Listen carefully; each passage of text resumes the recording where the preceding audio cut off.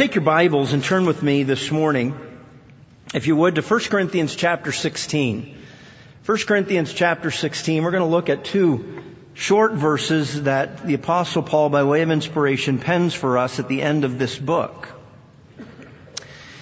I think we know a good bit about the church at Corinth because of the well-known passages throughout 1 and 2 Corinthians. So I won't take the time this morning by way of introduction to work through all of that, but basically we know that Corinthians would be in our mind identified as a church that had questions and had problems. And if you look through the book, actually go back to chapter 1, about verse 30 there, you'll find that I think Paul actually lays out kind of a theme for the book. It's 1 Corinthians in particular kind of breaks down into sections.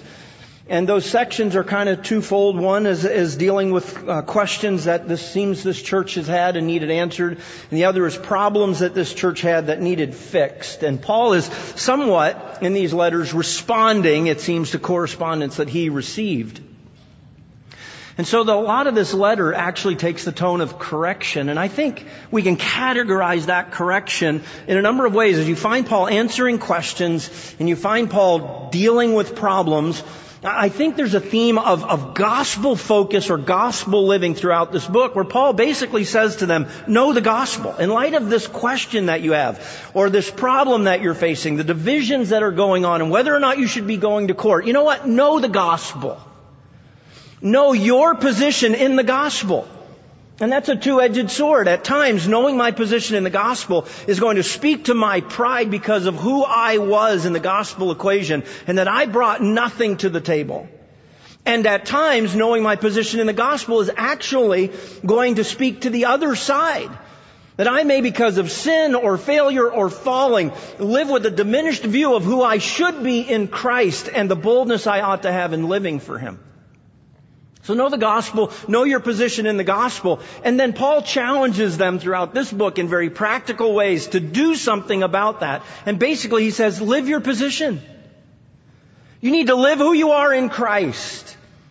If you're struggling in a culture that is filled with tumult and a world that is redefining everything, know the gospel, know your position in the gospel, and then live your position. Live out your identity in Christ instead of living in a way that is constantly striving for identity. Live out who you are in Christ instead of being caught up in a culture that is constantly striving for recognition. Live gospel relationships instead of fighting and striving to find your worth in those relationships. And so Paul deals with all of these issues throughout, particularly 1 Corinthians, and he comes to the end and he gives us two simple little verses. So follow along as I read. 1 Corinthians 16 verses 13 and 14. Paul says this, watch ye, stand fast in the faith, quit you like men, be strong, let all your things be done with charity. I believe what he lays out for us here is a central thought that has four things around it that actually help identify what he means by that central thought. In the King James, that central thought is this idea, quit ye like men. I thought about titling this message, Real Men Quit. But I didn't think that was a good idea, but maybe now you'll remember what I preached. So what does this little statement, quit ye like men, mean? Well, he's saying equip yourself or behave as a man. He's not here making a comparison that is gender-based, meaning men as opposed to women. He actually is dealing with the idea of growing up, of being a man, of being a grown-up rather than a child. Elsewhere, he talks about the fact that when he was a child, he did childish things, but when he became a man, he put away childish things. This is the idea. So the question I think that Paul is actually going to address for us is, what does it look like to grow up spiritually? Or he's going to address the matter of maturity. We have had two themes this semester, one focusing on the Word of God, the other focusing on what it means to walk in the Spirit. And this morning, I hope that all of that information is in your mind as we come to these two little verses. You can probably tell by looking at me that I am not a regular attender at the gym. I know what they look like. I could probably describe for you a lot of the equipment that is in the typical workout facility. But I don't normally go there. I'm one of those people that every now and again decides that would be a really great idea for my health. And so usually when I decide to do something like that, I go and do everything in the gym. Can't walk for the next 3 days and quit. That's usually the way that routine goes for me. It doesn't seem to work the same way though at things like Thanksgiving dinner. Like I go in, I overdo it, I feel very similar, and yet I'm willing to do that again. But the gym's a different story. So anyway, there's a sense in which I want that in your mind, because if you go into the gym, if you're doing this on any basis, at least the experts tell me that there are different stations that are focusing on different parts of your body. And so you have a leg day, and you have an arm day, and you have a chest day, and whatever. That being said, I want us to think of this passage of Scripture as Paul is saying, be maturing or be becoming mature in light of there's different apparatus, that there's different things for me to be working on that help me progress in areas of application in spiritual growth. What are some specific areas that I can be focusing on or thinking about with regard to how can I be growing spiritually? And I want us to look at those 4 things. And so look what he says first of all. He says in King James, watch ye. Watch ye. I've used the word here to be sober. It's a word that we'd be familiar with, actually, from other passages of Scripture that use a similar idea. We know from 1 Peter that Peter writes to be sober, be vigilant, for your adversary the devil is a walking lion, walketh about seeking whom he may devour. The idea here of watching you, the Greek word is to be alert or to be awake. Paul actually wrote to this church at Corinth with regard to the resurrection, and he said to them, awake to righteousness, for some have not the knowledge of God. And so I want us to consider this idea of being sober or being awake in 2 ways, both a positive and a negative. Both a positive and a negative. The positive, I think he is saying to them, when you're awake, when you're living with a sense of alertness, there actually is truth that informs you. Dr. Weathers and I recently had the opportunity of going to India. We were in Hyderabad, India, a city of about 13 million people. And most of the time that we were there, as best I could tell, only 3 of them were at home. All the rest of them were on the road while we were on the road. And most of the roads were laid out with neat lines. They had 2 lanes. That meant absolutely nothing. At any given time, there would be 6 lanes of traffic, and then sprinkled throughout that, there were these millions of little yellow cabs, and then sprinkled throughout them, there were mopeds. I took a picture. I didn't bring it for you this morning, but I actually sat at an intersection and took a picture of a family of 6 on one moped. And they weren't bothered at all. It was like, this is what we do every day. I was very thankful that 1, I wasn't driving, that 2, Dr. Weathers wasn't driving. I've driven with him. And number 3, that this principle was true of those who were driving. They were alert. We find the horn here really offensive. Anybody really get bothered somebody beeps the horn at you? It really bothers me. Yeah, anyway, you can pray for me. But over there, it is a means of survival. Nobody's offended by the horn. Like if I'm coming up on the right and you move over and I'm going to kill you, I beep the horn so you don't move over and I kill you. And we all appreciate that. That's just the way it works. It's like this constant communication the whole time you're there, which is telling people, hey, you better be sober right now. That's the idea. In the positive, it is think in light of the truth that you know, or stated this way, understand your values. Young people, if you want to grow spiritually, it is time to take the truth you know and live it actively. To take what you know as truth and move it from passive application to active application. What decision should I be making? What is right and what is wrong? What is good and what is best? How will I best further live out in my life the things that I actually value? You see, you will not live the truth you know by accident. Nobody becomes more spiritual, if you will, by osmosis. To grow in grace and in the knowledge of our Lord Jesus Christ takes an intentional, disciplined pursuit.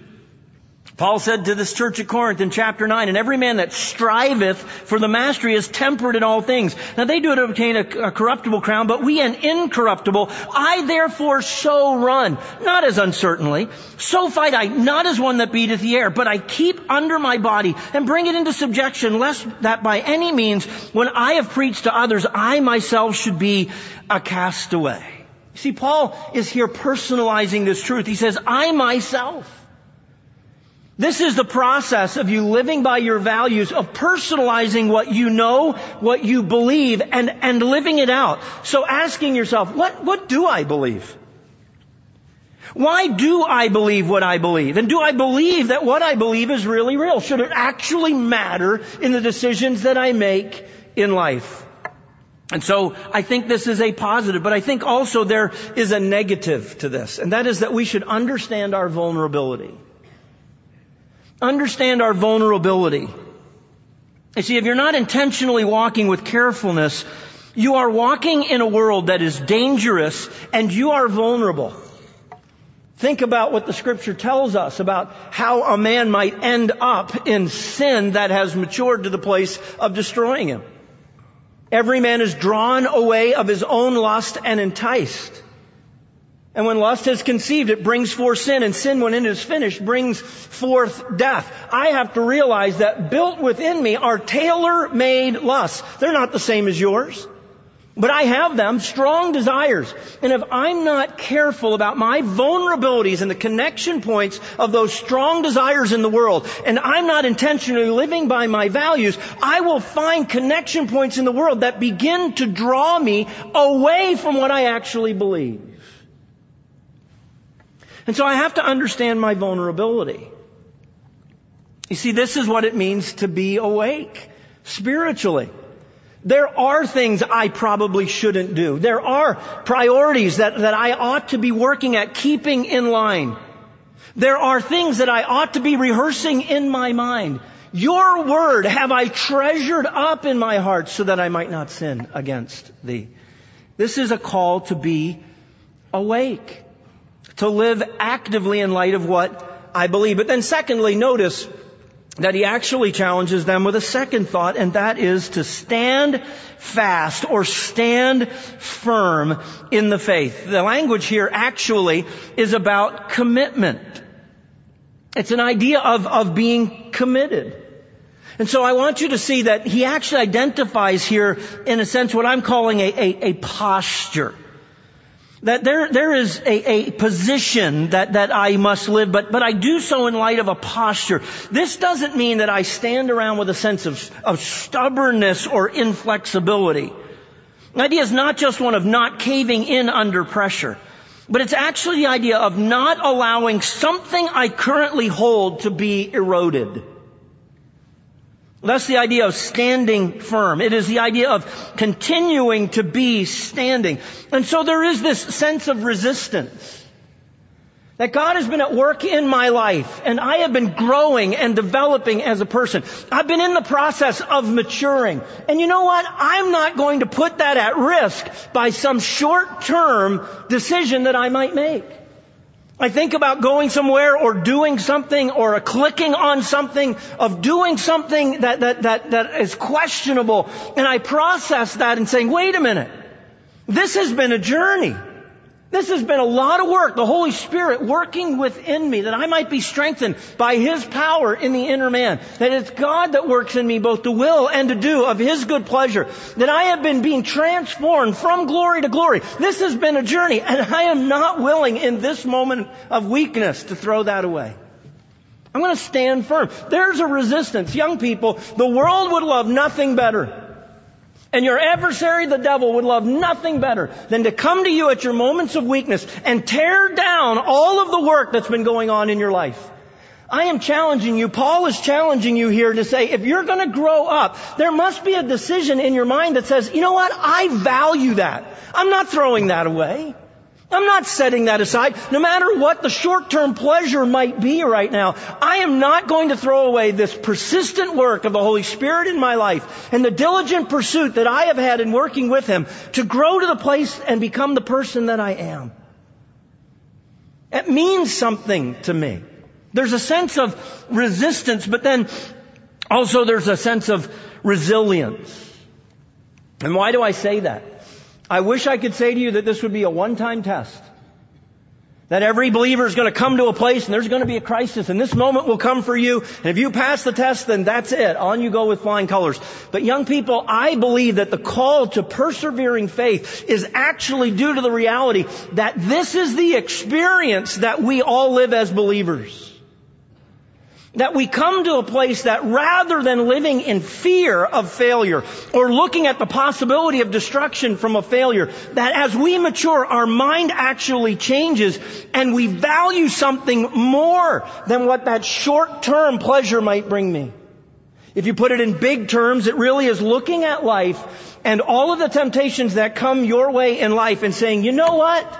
I value Jesus more. I value my relationship with Christ more than that short-term thing. I can find hope in Christ. I can find comfort in Christ. I can find joy in Christ. I can find strength in Christ that short-term opportunity of release will never bring me.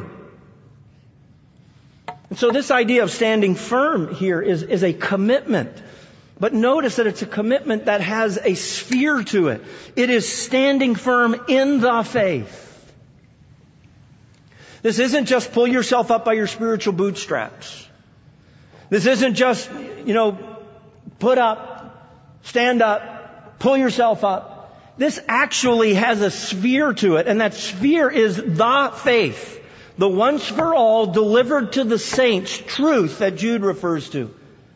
This little combination of the and faith, the definite article and faith, appears 26 times in the New Testament. And every time that I can find that it appears, it's not talking about your personal belief. It's actually talking about the delivered Word of God. That you must strengthen and deepen your commitment to Christ by deepening your commitment to Him through His Word. In a sense, it is finding a source of truth that helps you understand and define the relationship. Some of you are sitting here coming back after Thanksgiving and you've kind of had this, I don't understand the terms anymore. You guys talk when we used to date. So I'm out of touch with a bunch of that, right? So there's some of you that you've been talking, whatever that means. You've been talking. And you're back now after Thanksgiving, and it's this downhill slide, really busy time till Christmas. And some of you are wanting to have let's define the relationship conversation before Christmas. And some of you really don't want to have that conversation. But that conversation, when it happens, actually it has some concreteness to it, doesn't it? I remember October the 4th of 1990. There was this young lady that I was madly in love with. And some dweeb asked her to go to lunch. And she reached out to me and said, hey, this guy asked me to go to lunch. What should I do? And I said, well, I guess you should go. And then I started my journey of a panic attack. What if she really likes him? What if I'm not all that? And I wasn't all that, believe me. So what did I do? I went to lunch. And who do you think I saw at lunch? Them. And I was so mad. So I reached out to this young lady and I said, hey, before you go to your freshman class party tonight, I really need to talk to you. And she said, okay, where do you want to do that? And I said, the dating parlor. It was serious at that point. And so I said to her, this guy reached out and asked you to go to lunch. I really didn't want you to do that. And she said to me, what does that mean? And so October the 4th, 1990, I started dating the young lady that 2 years later would become my wife.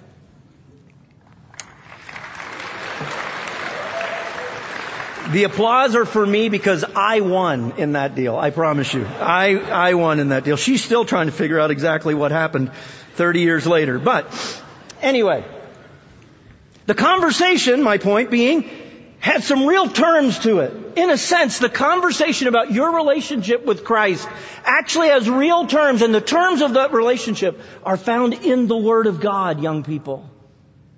They're not found in social media. There's some of you right now that are engaged in social media while I'm speaking, and social media is not going to help define the terms of your relationship with Christ. The Word of God is. Make it a priority. And so he says, secondly, to be stable. Thirdly, I want you to see that he says, be strong. And as I wrap this up, I want you to see that actually what he is saying to them, the Corinthians were all about being strong. This would kind of be an insult to them. In fact, they attacked Paul because they didn't think Paul was strong enough. They talked about his weakness, and it was part of why they didn't want to listen to him. And Paul turns around and writes to them about them being strong. And in doing so, I want you to see that he actually uses a passive here. And I don't want to make too much of that. But the idea here is of becoming strong. And to do that, he actually is calling them to get over their pride and acknowledge their weakness. You know, one of the things about us, as I'm a second generation believer, I actually believed in between the time my mother got saved and my father got saved. All 7 of us got saved in a 7-month period and were baptized on the same day. So there's a sense in which I'm a first generation believer, but my parents are saved and I was raised by growing Christians. And so second generation, my children will be third generation.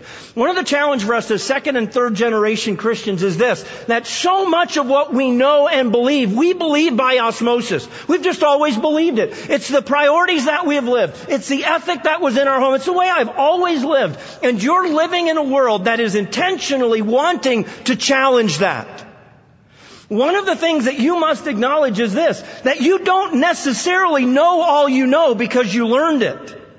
You actually just know it because you've lived it. That's not a bad thing, but it is a weakness. That ought to challenge us to say, I am going to go to the Word and be convinced by God through His truth of what I believe. And young people, what you don't realize is that is actually the process of growing up spiritually.